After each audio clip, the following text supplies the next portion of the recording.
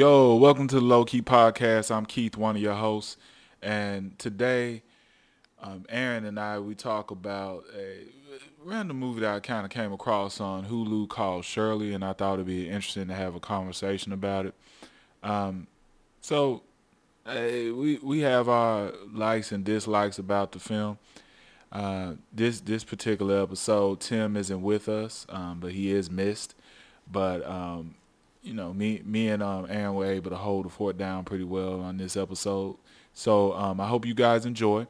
Also, please follow us on social media. We're on Facebook and Instagram. It's at the Low Key Pod. Also, for movie news and more, be sure to visit moviemaker.com. And I hope you guys enjoy this episode. Peace.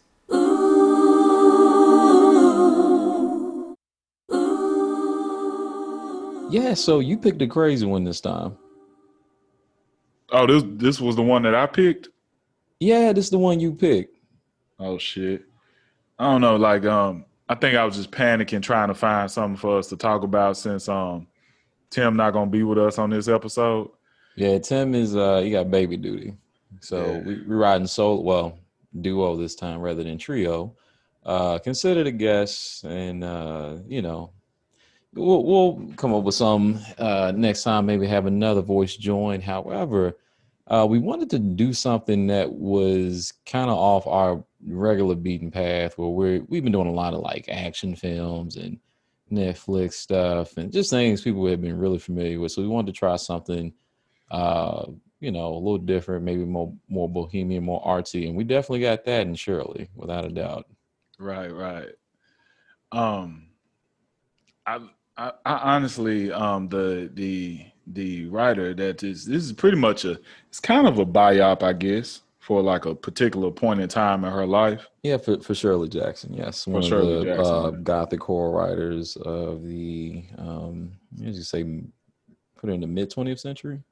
Uh, It was, she passed away, I believe, in 1965. So yeah, I mean, and her work, was definitely um, considered disturbing by many people. She was very much invested in just kind of like, um, is the lottery shows, which is one of her most famous stories, and what a lot of people read in high school. Just kind of um, human nature and kind of how easy it is to fall into a crowd or end up doing things that things that are really horrific becoming really normalized, whether that's in a micro setting or a more macro setting like we saw in the lottery.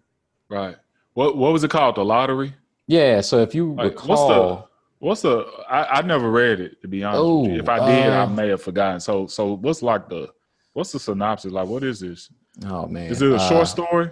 it's only like 14, 15 pages. I wish I should have recommended you read it ahead of time, but um yeah, and spoilers, I guess, for anybody. I mean, we won't spoil the film, but I guess, for about a 70-year-old short story, here comes a spoiler your way. So I don't remember exactly how all this goes down, but basically it's about an outsider coming into this small town and hearing about this lottery system that this village that I can't remember if she or he, but this protagonist is visiting. Um, Apparently, like some people are still doing it, some people are not. In neighboring towns, and this person doesn't really know what it is, and essentially, uh, you just take people who. I mean, like this town isn't even like 1,000 people. It's really, really small. But basically, you take people and they take a drawing out of a hat or something like that. And if you got like a dot on your um, on your paper that you pull out, then you're it essentially. You won the lottery, but now that means you got to get stoned to death. And you have to get stoned because I think the ritual was that they did it so that they could continue to have a good harvest. It basically was almost like sacrificing somebody to a volcano, but like set in, I guess like some small town America. That's it, Mm, small town America. I can't remember like exactly what the where it's set, like what time it's set in. But right. Okay. it was this idea that people did these things because of the promise of having something good for the whole, having a utilitarian idea where you do something bad to some so that everybody else can prosper, even though that doesn't have any rooted reality in any way. Right. I don't know why that synopsis kind of, and thank you for that, by the way. Yeah. Why it kind of reminds me of The Purge for some reason. Like, keep going with that. well, it just from I think in that point with The Purge, it's more of a situation where, from my understanding, from what I remember from the movie, is that people have that one day where they can just kill other people. Mm-hmm. So in a sense, everybody that they're killing are sacrifices so that people don't act out on those urges, the rest of the year. So yeah, and in the movie, crime does go down overall. Right. And so that was the sacrifice of a few to serve the many. Now, the movie franchise, The Purge, does kind of evolve, talking about how it becomes this thing that was being used to basically commit genocide against minorities, primarily, which is really interesting. Oh, it get that deep. Yeah. I mean, it's literally the subtext becomes the text by the time you get to the latest movie in that series, where basically they do a prequel talking about the first Purge, and literally the government is going in and they're like putting black people on like some isolated place and then trying to wipe them out. Wow. Damn, we should have talked about that. I mean, the movie kind of old at this point, but yeah. That's going back to us talking about action films and shit. Yeah. Damn, I didn't know The Purge was like on that level of wokeness. Yeah, it's pretty interesting. Still in the kind of horror space. And I didn't give away much. I mean, that's literally the premise of that film. So the first Purge. I will say one thing about Shirley that stood out the most to me is the cinematography. Fascinating stuff, man. Yeah. Fascinating, but it's even more fascinating in the fact that the movie, from the shots and from the music, it is shot like a horror movie. And for those of you that have not watched this is definitely not a horror movie. Like, not at all. Not at all. But I say from an artistic standpoint, I can understand why they did it, because those were the type of stories that she wrote, right? Although, yeah, but you know what? I said not at all. Let me backtrack on that just a little bit.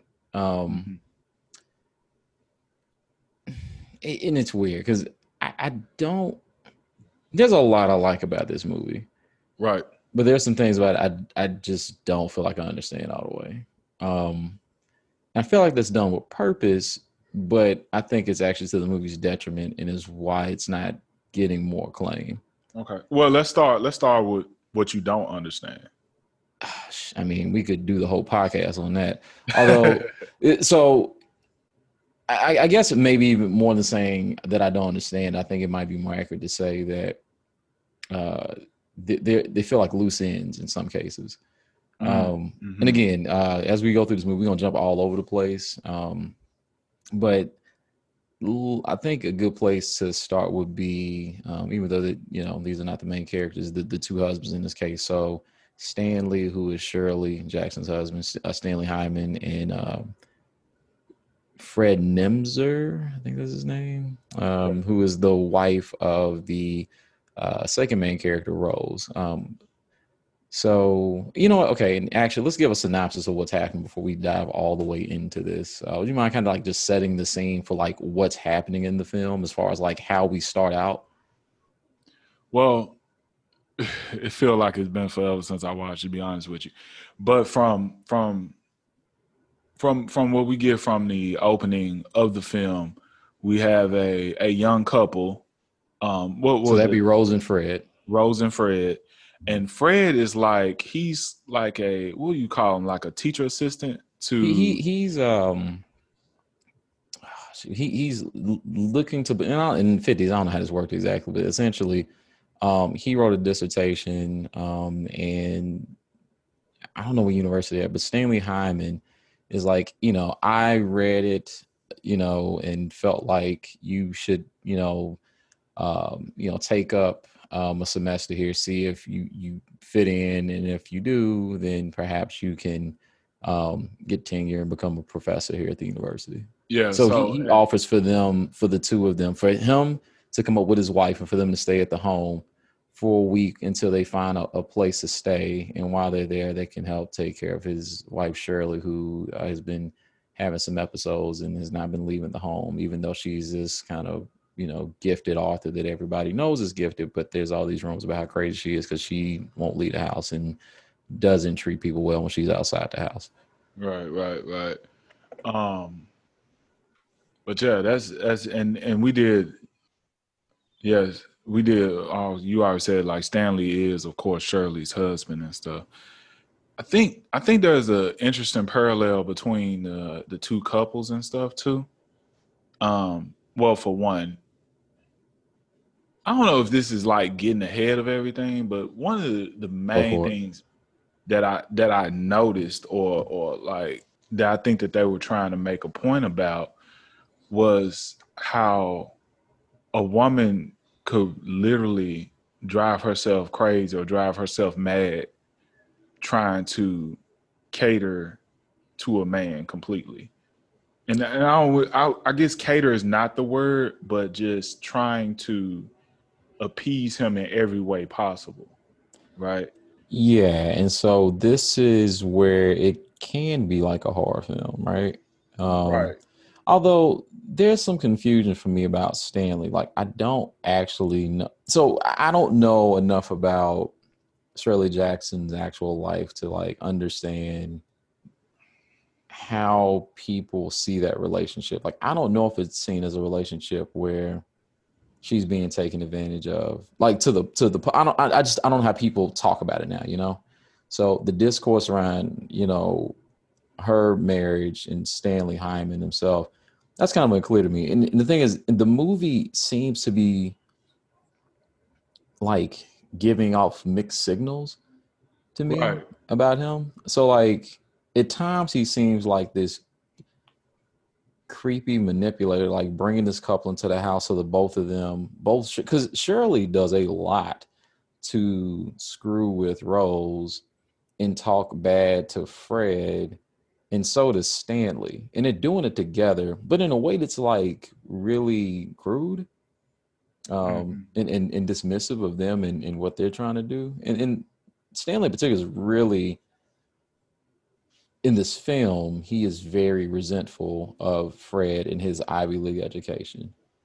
And what Right. he said, the thing I don't, this is not verbatim. They have some really great dialogue in this film. But Definitely.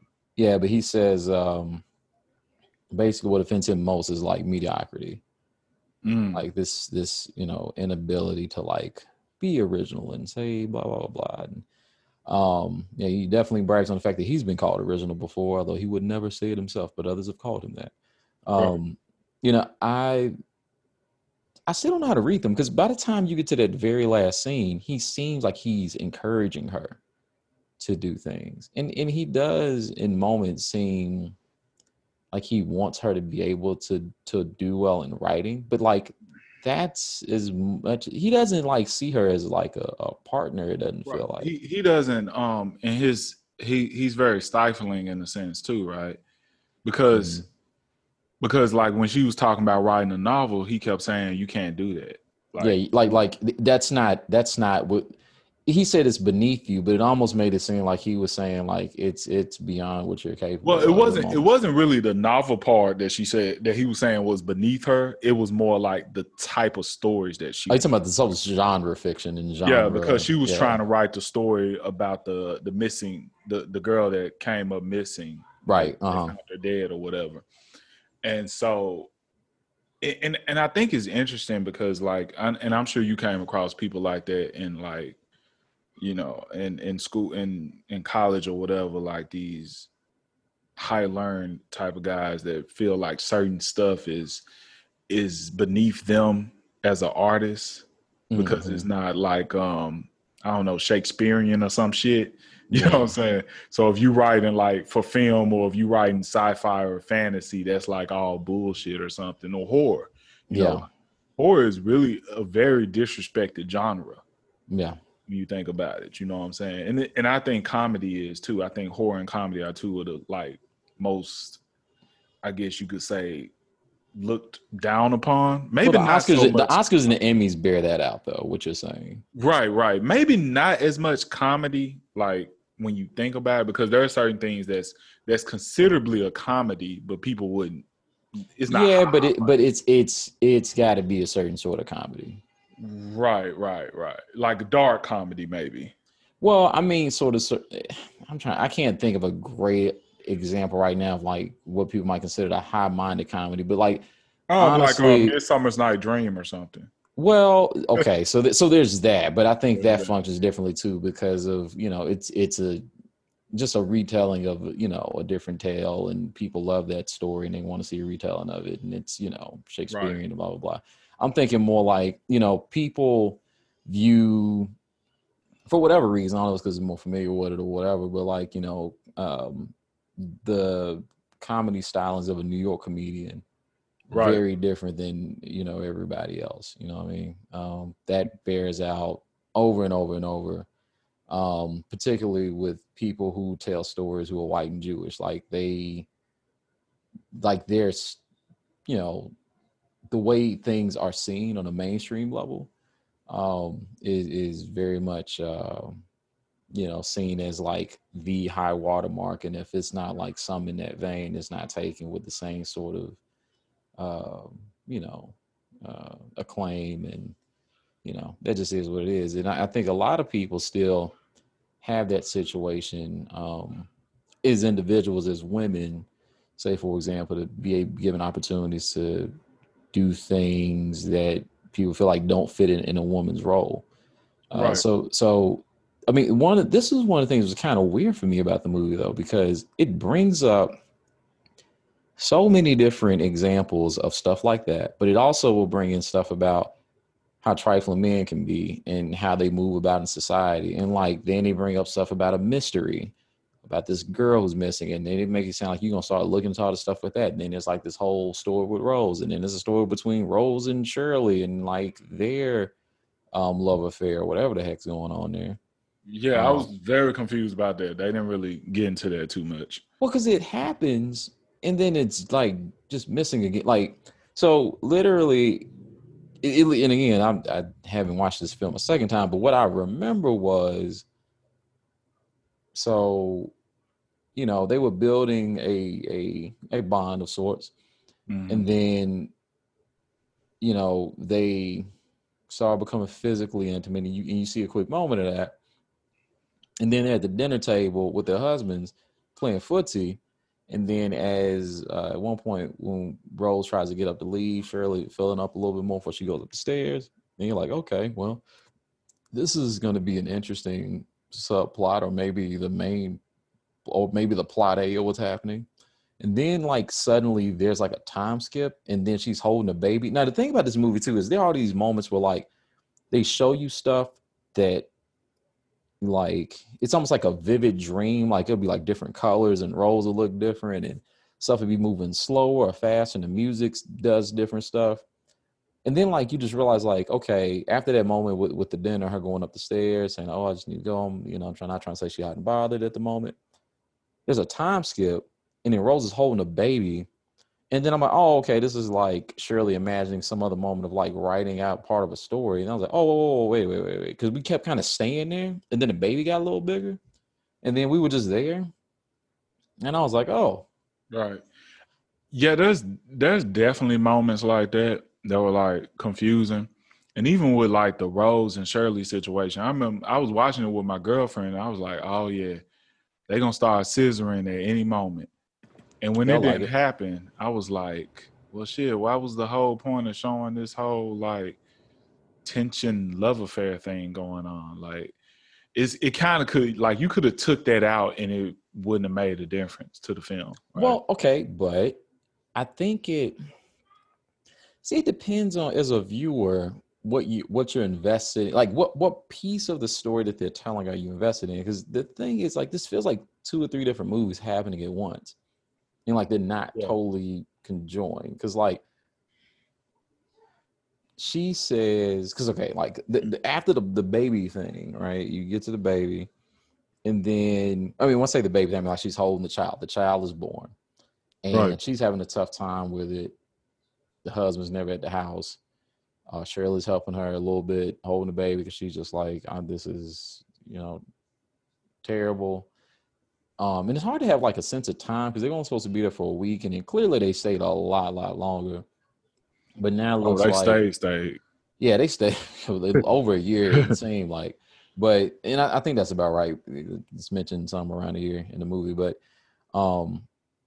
when it's just kind of like unclear what's going on to some degree, because as time moves, I don't have a sense of like how relationships have moved with it. So when Fred says, "Oh yes, Stanley is gonna help us get to a place to live," and she's like, "What? We're gonna leave?" And I'm like, "Well, okay, now she's saying that because she doesn't want to leave Shirley, and she wants to keep up that relationship with what's going on." And then right after that, Shirley tells her, "Oh, there's no Shakespeare Society. Your husband just been going out with some hoochies." And then she confronts him on campus. Then Shirley finds her, and then she's like, "Okay, I'll take you out to this place. You want to go out in the woods?" And then she runs off, and then they're sitting there at the cliff together. And I'm thinking, like, okay, so if we don't have the moments where we've seen that they've been intimate in some kind of way, am I missing something from this scene? Like, does it feel less vivid? In that moment when, like we see Shirley standing there with the baby without Rose. Okay, so we didn't see her jump. Maybe she imagined something or just thought of what it would be like with her not being there, something. But then clearly, like, she gets into a car and she leaves with her husband, and she's like, well, stuff ain't gonna be how it was, da da da da da. And then you see this thing of like her leaving, off in the car to her new form of life without Facebook to keep up with her or something weird like that. And then and then Shirley is stuck in the house. And the way that the choreography was really great, where that she's in the house, but then the weeds of the house have hit the home in such a way where everything, almost the entire house is green. It's like even covering up part of the window. Like she can barely even see outside. Like she just has a really veiled view of Right. the world. But through that experience and through all that stuff that happened, she was able to kind of write the novel she wanted to write by kind of using Rose as a conduit, Right. source of inspiration for it. Yeah, Rose definitely did help her a lot with her writing. And it kind of goes back to like when I was thinking about with the end and how like you have two women who in in certain ways were trying to, I guess, appease their husband. Because when you think about Rose and like what she was up until the point where she found out that her husband was cheating on her, she would be considered to be like the ideal wife in a sense, the stereotypical ideal wife. Mm-hmm. She cooked and cleaned. She was actually like very sweet. She she she always was willing to have sex with him. Like that Well, I there's feel like they one. There's a moment when they start getting closer where she says, "No, no, wake me up in the morning or something." There's this I don't one moment. This one moment that happens in the movie where she says, there was a moment where she turned him. I know he has turned her down. she I think turned him down. I don't remember exactly what it was, but when she and Rose, when she and Shirley finally started clicking, there's a moment where he comes in all, drunk or whatever, and he's like trying to get down. She's like, "No, no, wait till the morning. I'm not trying to do that right now." yeah, but I also think I can't remember that scene particular, but I also think if she with her doing that, this was after the fact of him, behaving the way that he was when he came home, and she was trying to get busy and stuff. Yeah, But yeah, yeah. but the Mm-hmm. point I'm making is that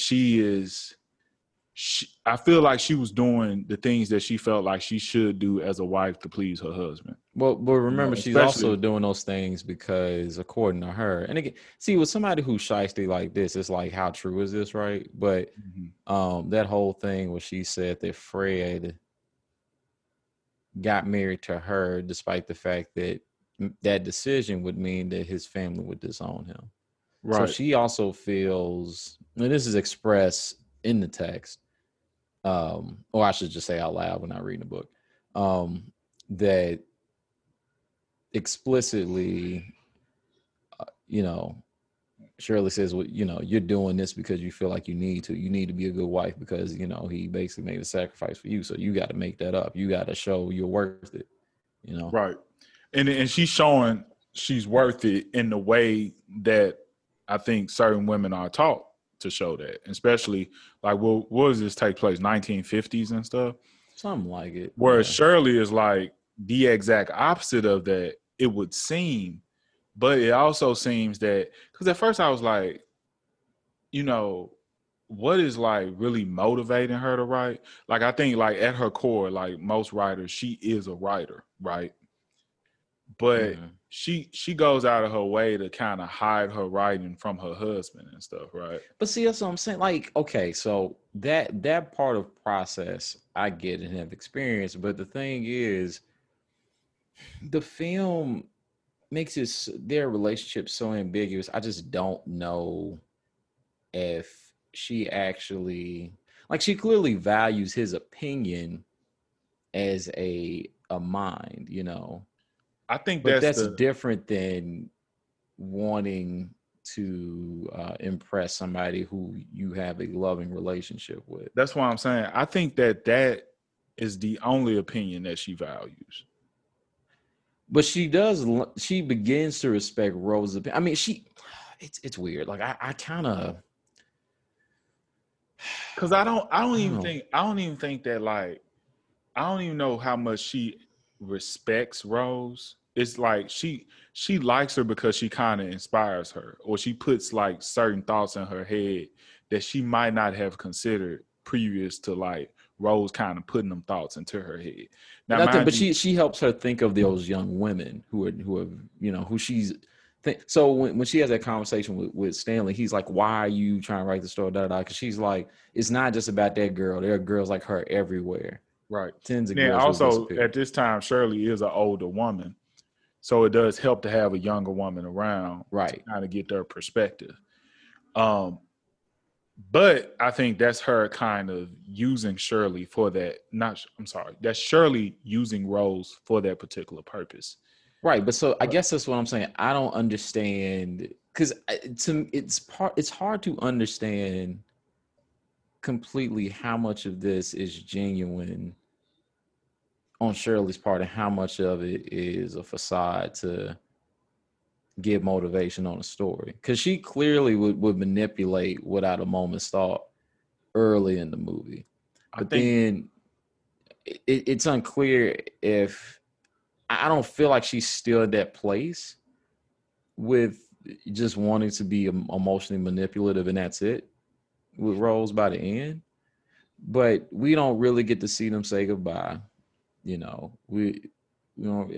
like it. And the thing is, I know that's typical of what we would expect in a Hollywood movie, in many ways. And I don't need that. But there's so many things that they start and don't finish that it feels ambiguous in ways that don't really complement the film. Yeah. So I think that Shirley subconsciously wanted Rose, or consciously wanted Rose to be like her. And probably. And it kind of goes back to like the conversation she had with her husband, Stanley, where he asked her how does the ending of the story, how does what happens in the ending of the story, and what happens to the girl, and she said what happens to all girls, they go mad. She said what happens to all lost girls. Lost girls, they go mad, right? And so you see at the end, Rose has obviously in her own way went mad, right? And especially after Shirley after knowing the whole time that her husband was cheating and stuff. Well, see, I was about to say that she's lost because somebody who had the information from the jump didn't tell her. Like, I mean, as soon as she started hearing them talk about a Shakespeare society, she knew what was up and didn't mention it to Rose, and that's why Rose was so hurt by it. And it was intentional. That's what I'm saying. Yeah, so that's even as she learned to care for Rose, that's something she kept from her. And that's that's what I'm saying. I don't think she ever really cared for Rose. It is a manipulative thing to get her to that point of madness. It's kind of like what we talk about. I know this might seem unrelated, but it kind of reminds me of like The Dark Knight, right? The Okay. Joker is just doing shit just to make a point, right? He trying to Well, make a okay, point. but before you go too far on that track, because I can buy that, but then that goes back to what is this movie? Is it a biopic? I don't You see what know. I'm saying? Like I don't know I enough don't know what about it's Shirley doing. Jackson to make that to come up with that. I mean, so just glancing real fast, and I didn't do a lot of reading on what people thought of the movie and kind of stuff around it. I'm not convinced offhand, and again, I need to look at more, but I don't think she was manipulating young people like this to make stories. And if she was, that's a weird thing to like. That'd be an honest take. I just wouldn't expect. Yeah, but I don't think the manipulation of Rose is necessarily for the aspect of the story. She did use her as inspiration, but I think the whole point of manipulation was to get her to that point where she saw in Shirley's mind what was the real truth, because she put Rose put Fred on pedestal, right? She's like, Okay. well, Yeah, Fred's that's not true. like That's this. true. Fred's this. He's that. And so, like at one point, I'm sure Shirley felt the same way about Stanley, right? Mm-hmm. But the thing Mm. I guess where the contradiction comes in at the same time, Shirley still wants the approval of Stanley after all of this time. So that's why I Mm. like, and the reason why I say this is because it's something about a shot like that like I think this is his last shot of the whole film where he just finished reading it, right? Mm-hmm. And they're sitting at the dinner table, but you notice they never show Stanley, right? You hear him Mm-hmm. talking off screen, but the whole shot is a middle shot, and I think it go to like a middle close up of Shirley, right, and her That's facial correct. Yep. expression, and you could tell that for the first time in the whole entire movie, she's actually beaming, and so I think that on one end she wants to show the truth and how like certain men can be or how you think you trust him but this is what really is going on, and that you will lose your mind and you will lose trust in him and become a whole different person. But maybe on the other end you can have, you can become someone else. But at the same time, even in Shirley's thing is that she is still caught in this I guess you could say cycle of trying to do what she feels would be pleasing to Stanley. Well, and one thing I do know, because I did look this up before we started recording, is that she had agreed to an open relationship with Stanley. Now, that actually was interesting because I didn't know this before watching the movie. So that put a few things in different contexts for me. Because even though once you realize she knows about the Shakespeare Society being bullshit, that's whatever, right? But there are moments, if you're actually thinking about them going back, and I haven't watched the whole movie, obviously, again, but remember how there's that dinner scene where the phone rings, right? Oh, and it was, what was it, Catherine? It was No, it no, was no. his Remember, little no, remember mistress. they never picked up the phone. They never got to it. Yeah, but she had said that it was she mentioned Catherine before we see her in the Well, next. basically, she like, why your hoes calling the house? We had an agreement. Yeah, pretty much. Yeah, yeah. But she mentioned the girl's name. I could have sworn, but yeah. Well, I think Catherine is the. I could be wrong. I thought Catherine was the wife of the dean or something like that. She was, but Stanley was fucking around with her, Oh, that's who he was. Hmm. with that old lady. I thought. His Well, I wife. didn't. Oh, okay. Well, I didn't realize that was who he was cheating with. Okay. I mean, I thought it could have been any of them young girls too, like Fred was with. But I mean, clearly some stuff that was like on some eyes wide shit level stuff was going on with these annual, party for the staff or whatever. So the universities must have been on one back then. If you Man, faculty, like, man, yeah. Anyway. I'm like, are they having like orgies up in this motherfucker? I mean, I guess so. Fat man. I'm telling you, maybe it's still like that. I ain't been no professor. I don't know. Yeah, I don't. I ain't never had them type perks. You folks So like, you got tenure, you get to join the party. Uh, Right. crazy ass shit. I doubt it though. But Yeah. I mean, like I said, this movie like It's some truth suggests to it. so many things, and I don't know which university this is. I'm so if you would take me on a journey through like one of the four movies they're showing, I would have been really happy to go through any of them. But they took us through like a bunch of different paths. Overall, I think it's a really interesting watch.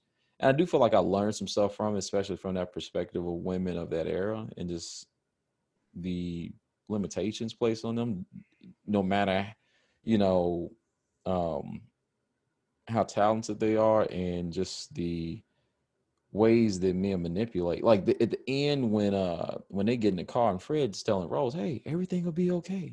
She's like, "No, it won't. Like we're not going back to little old Rosie. I'm not doing that shit again." she said, little, Um, she said, little wifey. I was like, did yeah, they say little wife. wifey back I like, then? man, where that gangster come from? Like, hey. Man, she. That's why I'm saying she became Shirley. Like she reached her final form. yeah, exactly. Like, But I don't. But that's the thing. If they just stayed on that particular part of the story more, I think it'd feel more cohesive. But then maybe it's less interesting. I don't. It's really it's hard to like really talk through this film because I feel like it's so many things at once, and the flaws are frustrating. The stuff that's really good is really good, but oh, man. it's it feels like there's something keeping it from being great. Well, for one, I feel like I was manipulated, meaning like it felt like a what do you call it, like a bait and switch or some shit. How So I'm so? thinking I'm thinking it's gonna be like some type of thriller or whatever, and it's definitely not that. Now, from a cinematic standpoint, it looks good. Mhm. And like you said, there's good dialogue. I like the music, all of that stuff. Music done very well. Sound editor was crushing it. Right. But the story, it just doesn't get me. Like, it's definitely not a movie I will ever watch again. And I Mhm. probably wouldn't even suggest it to anybody unless they just want to, you know, watch a period piece or something, about Shirley Jackson. But I don't know. That's just how I feel about it. The thing is, if the movie had chosen to ground us more in parts of her actual biography, and like the facts of her life that made her more what she is, and like I said, even like the thing of like understanding she agreed to an open relationship. If you ever like give us that in the movie, it'd be so helpful. It's just they leave out a lot of information that if you don't know it, like if you know this information, like you're in the movie, like, oh man, I noticed this and I noticed this and I noticed this, thinking back on parts of the movie, reading a little bit more about her life, it's like, oh, okay, well, that makes sense. That makes more sense now. But, you know, it's important to try to ground your audience like within what they're viewing. It's also kind of interesting, like where I wonder what the script looks like, Mm-hmm. and if a different director directed it, what type of movie it would have been. Meaning, like this movie is definitely shot like some type of thriller, but it's I feel that it's really not like But I it's think that's the a strength of the movie, psychological though. thriller. So that's the thing. Like, okay, honestly, imagine doing this movie where the goal of it is to show that descent into madness, but you do it. And I'm not saying so, but you can strip away the comedy elements of this, right? But like you shoot it very similarly, but you do it similar to Us. Like the twist doesn't have to be like you can keep the same twist, and the twist of men being manipulated or whatever, like doesn't have to be that crazy. But I kind of expected sort of a climax of events to kind of take place at that party, and it didn't really Right. turn out that way. Like there's no point where like the drama intensifies or the men have to in any way feel their more shortcomings are shortcomings, if that makes sense. I see what Like you're saying. and that it's in any way impacting the people who are their partners. Yeah, it definitely to me suffers from a pretty weak ending. Um, but I do agree with that. Like there is something No, well, about okay. When we say weak, and I actually, so I think that last scene is strong. But oh when you say that last scene is strong. I mean like the overall like right, okay, yeah, because I would agree there. Okay, yeah, the overall conclusion is weak to me. The last scene is I mean but see, to like me it's okay. So the thing is, it's weak in ways that are because you've been sitting in a whole movie, and Rose finally gets a chance to like see that her husband is not on that pedestal she been putting him on, mm-hmm. and the only thing that comes from it is she has a moment of weakness where because like they kept talking about like when you go into the forest why would a young girl go into the forest and then disappear and and this and that, and it's like, all right, well maybe it was a similar sort of situation to the girl who disappeared or just chose not to show up, and maybe and then they never found a body or nothing, right? But like however that it worked out, but it's like they're on like these parallels, things that kind of throw out there, and like just nothing totally is done with it. Right. It's like all that build up, and it feels like the payoff's missing. Whether it's like with Mm-hmm. Rose saying something to Shirley, like you manipulated me, or my husband is this or that. Like the film wants you to just kind of like find answers on your own, but as an audience member, I do want some guidance on what I'm supposed to take from it. I mean, I can always interpret things as an audience member however I interpret it, but we've spent a lot of time just talking about like what we even thought happened. Like not even just simply like a what does it mean, like a why, but like a what. Right. And that's different. Yeah. Makes So sense. and so I think that's what's hurting the ending more than anything, because if somebody would ask me why did I take that journey and what did I get from it, I could say I could kind of like grasp at some things that I understood, and for me, it wasn't overall a positive viewing experience. I did enjoy a lot of what I saw, but I don't really get or understand like exactly. I don't need to know exactly what happened, but it would take me a moment to like really kind of uh, clearly state what these character arcs meant. Yeah. And there was certain other stuff that I did like I kind of like them showing like the psyche of a writer. Yeah, I love that. That was good. Yeah. And I think cuz that in itself is like a freaking horror film in itself.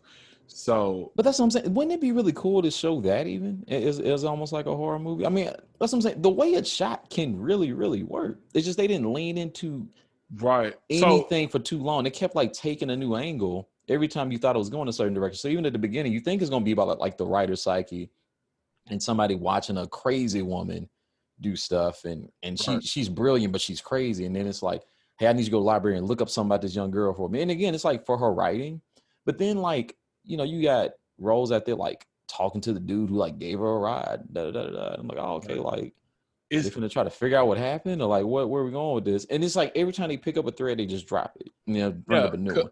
and I honestly think that would have been a more interesting movie in a sense where you you could still cuz I feel like I could still have that ending, but if I had a little bit more for the mystery between the missing girl and all of that story and like weave it into her actually writing the story, like kind of like what you're saying, like if we got her writing and going through all the crazy processes of writing and then we actually see what she's envisioning while she's writing. And they're doing some of that, They I think it was probably one or two scenes where they but actually they did it with Rose as the proxy, which I found interesting. I did like what they were doing there, but it's it's just not it's just not followed through. Like it started and then it stopped. It started and it stopped.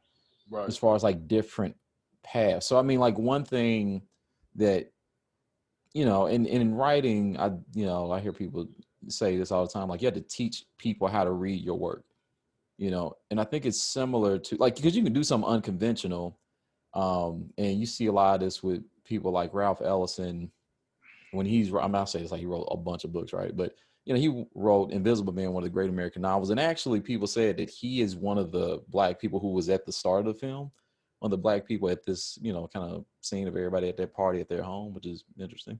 Anyway, but you can do unconventional stuff. You have to show people what these cues mean when they happen and when they come up. And I just don't feel like the film consistently shows us like how to read and view and understand like the moments we're in, because they're used, but then sometimes the technique is used a little differently. I don't have like a lot of exact moments to bring that out, but a little more hand holding won't hurt. Sometimes. Not in this case, no. No, I mean, but overall, like, I mean, would I recommend the film to somebody? I mean, if you're even a little bit interested in, Gothic authors at that time and how they're depicted, I mean, yeah, I'd say it's worth taking a look at. I would just say, kind of be ready to be taken on a ride. But it's a flawed movie, but one I'm glad it exists. I'm happy to kind of see Elizabeth Moss do a different kind of role. I think Josephine Decker as the director, definitely showed some really cool chops. But it would be good to like rein in some of the ways that stuff is that, because the artistic direction is great, but it's like we really got to center our viewpoint in the narrative a little better, and so it's just more clearly defined what we should care about in the story as audiences. Yeah, I agree. Real talk. But I think it's about time we could start wrapping up. You got any other, like final thoughts or anything? Overall, I mean, like I said, I would tell people, especially, literary folks, check it out, see what you think. I really hate I don't understand like how more about Shirley Jackson's life and why some of these things are shown the way they are. But I'm sure there are people who will know exactly why it's shown that way, and it'll probably, there's probably a lot of stuff we're missing and just not getting. But in this case, we're more, we appreciate literature and all that, but I do think not having some of the background of her life, means that we probably missed some important moments. But I mean, we were invested, but we just really want to understand a little more what's happening in pieces there. But it's I do think it'll be an important piece of work that people look back on. Yeah. I just think that if Rose had role models like Cardi B and Megan Thee Stallion instead of Shirley, she would be in a better place right now. If Rose had been born 40 years later, I think she would probably been better off. Right, yeah, like because I did think it was funny when they were talking about like it was let's pray for a boy because girls, I forgot exactly who, like just the world's too cruel to girls or something like that. Right. Just like it doesn't. Oh my God! Like I'd be so invested in any of these particular themes if they just would take it all the way there. To one, yeah, like just make a fucking series. Damn. Yeah. Oh, this would have been a cold series. Probably. Yeah, this could have been a series. But anyway, that's it for me. Guess we out. Holla at y'all on the next one. All right, peace.